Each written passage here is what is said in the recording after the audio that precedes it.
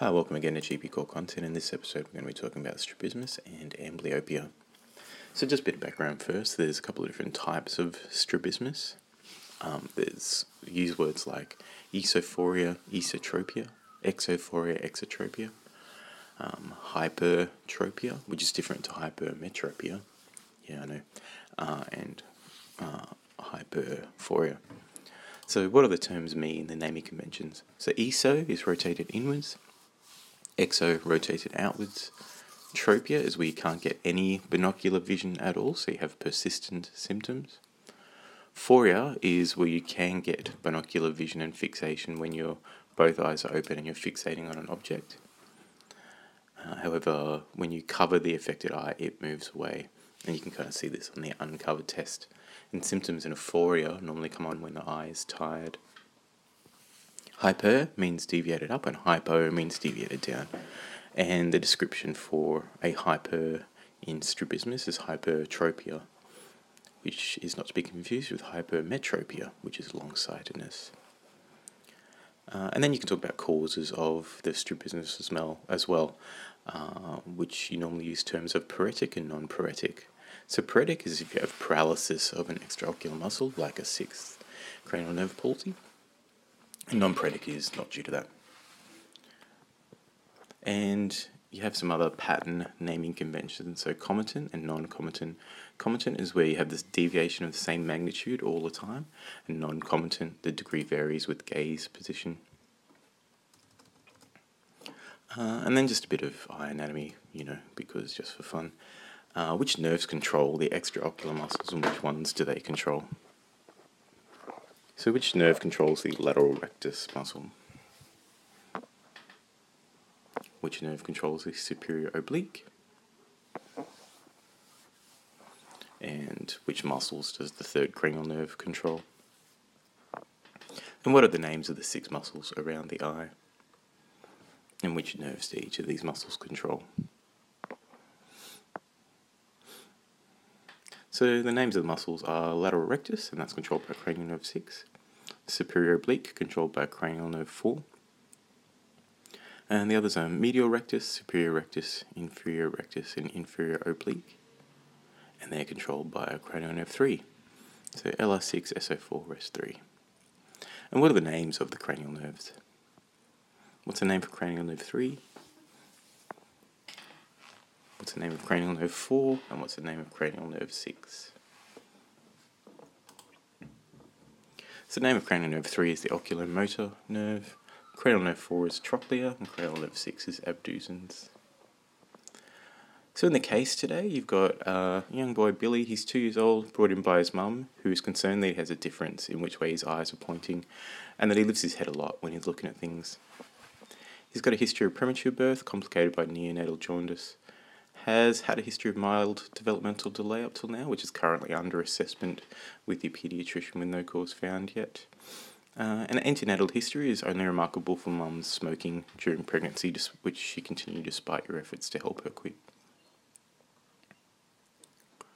So what are the key features of history in this case, or strabismus in general?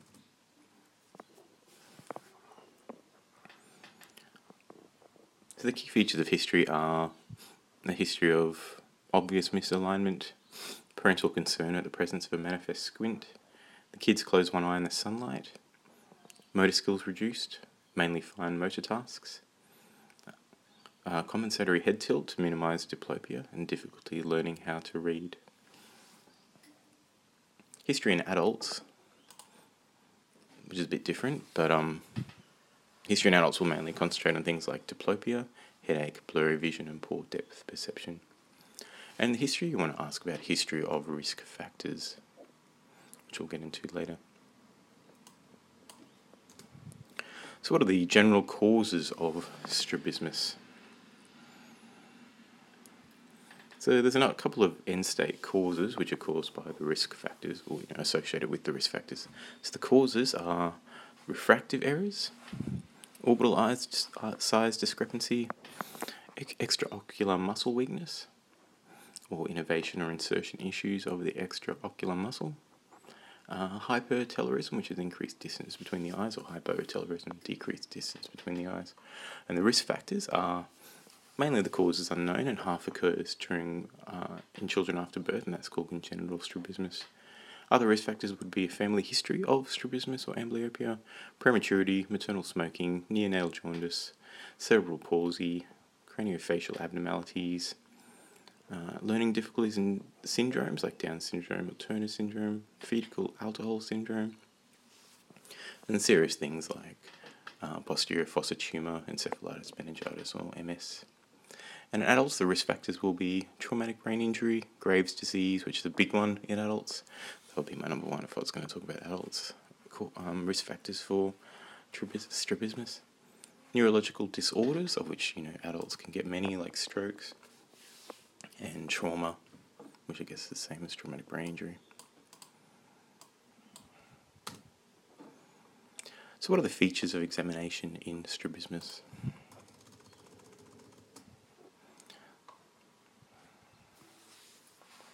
So features of exam will be an abnormality found on normal routine eye movements. You can do Hirschberg's test, which is the light reflex test. That's where you hold a pen torch an arm's length from the patient and shine in front of the eyes and observe the reflection, which should be central bilaterally, but might be off. Bruckner's test, which is an inspection for red reflex on direct fundoscopy.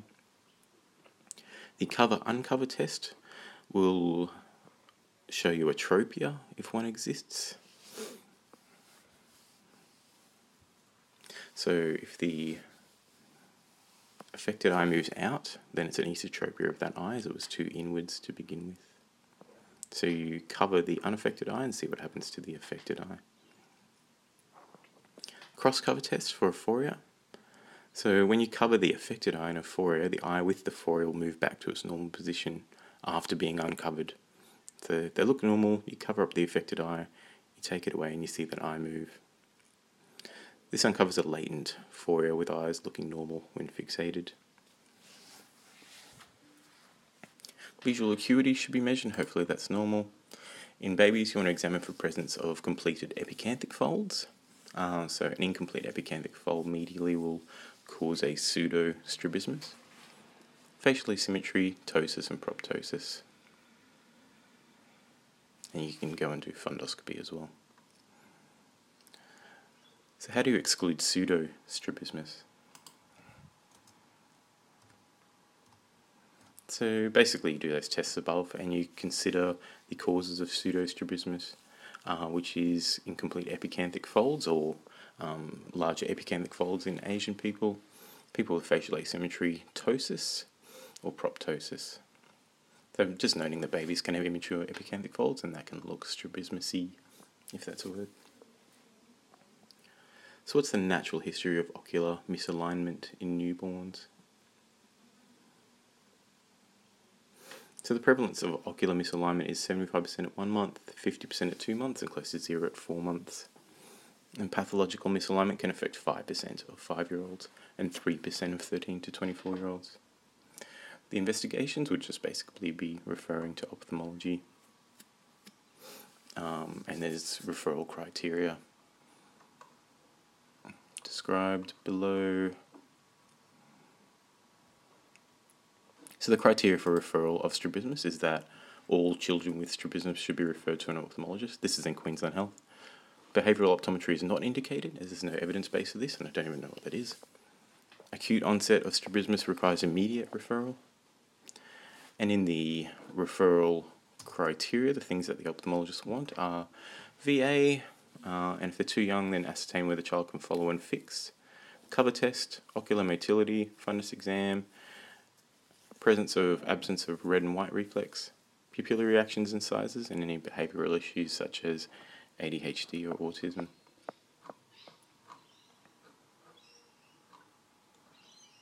So the overall management of esophoria and esotropia. So this is where your eyes turn inwards. This is more common in kids, and exo is more common in old age people. So esophoria and tropia, the principles of management are to fix refractory abnormalities, referral to ophthalmology. If they're less than 8, basically it needs treating with, fixing it to prevent amblyopia. Surgery if needed, and apparently it's best managed with early surgery.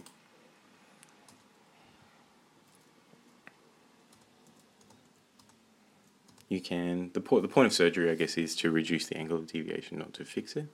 And a temporary measure instead of surgery can be Botox into the rectus muscle. This lasts about 4 months, but noting it has a wide array of side effects and complications, but it can be used temporarily or if surgery is contraindicated. And I guess more in adults, you can use temporary prisms like a Fresnel prism on a stick, and then you can grind that into glasses later on. In adults, you can occlude an eye as well to alleviate the diplopia.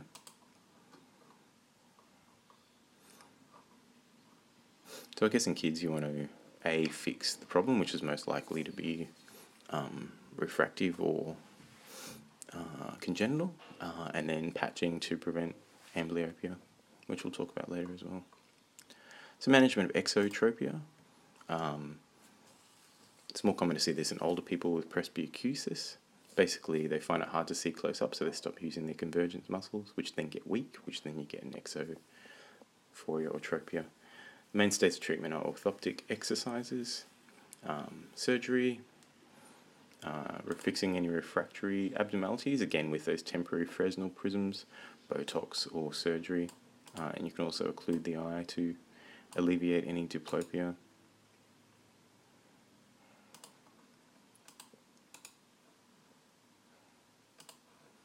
What are the complications of strabismus? So some of the complications are amblyopia if they're young enough, like under 8, and then there's a big stigma associated to having a wonky eye. So it causes stigma, mental health, adult mental health problems, and employment problems. And I guess one of the complications there might be over or under corrected if you're using surgery or Botox. So moving on to amblyopia, what's the pathogenesis of amblyopia?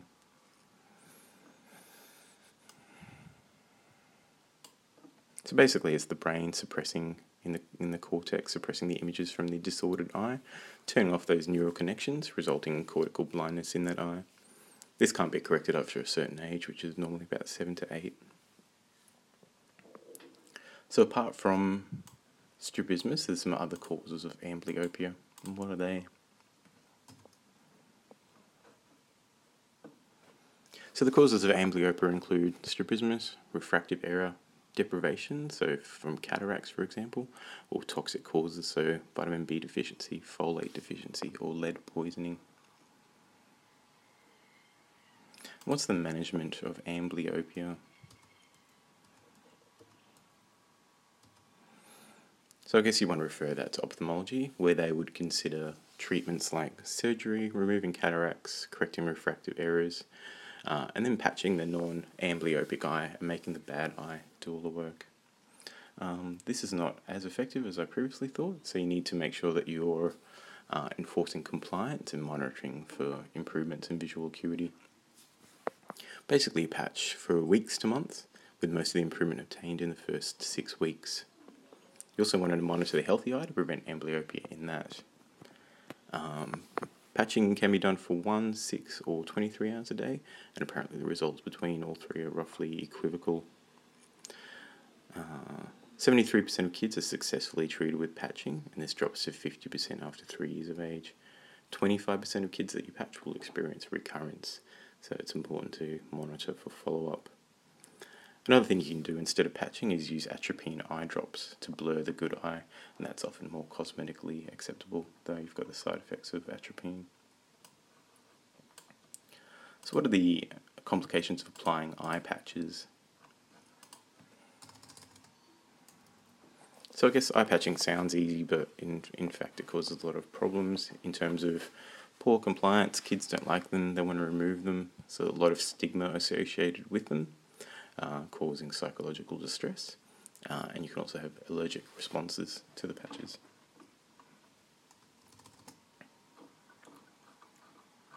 Cool, so that's it for strabismus and amblyopia.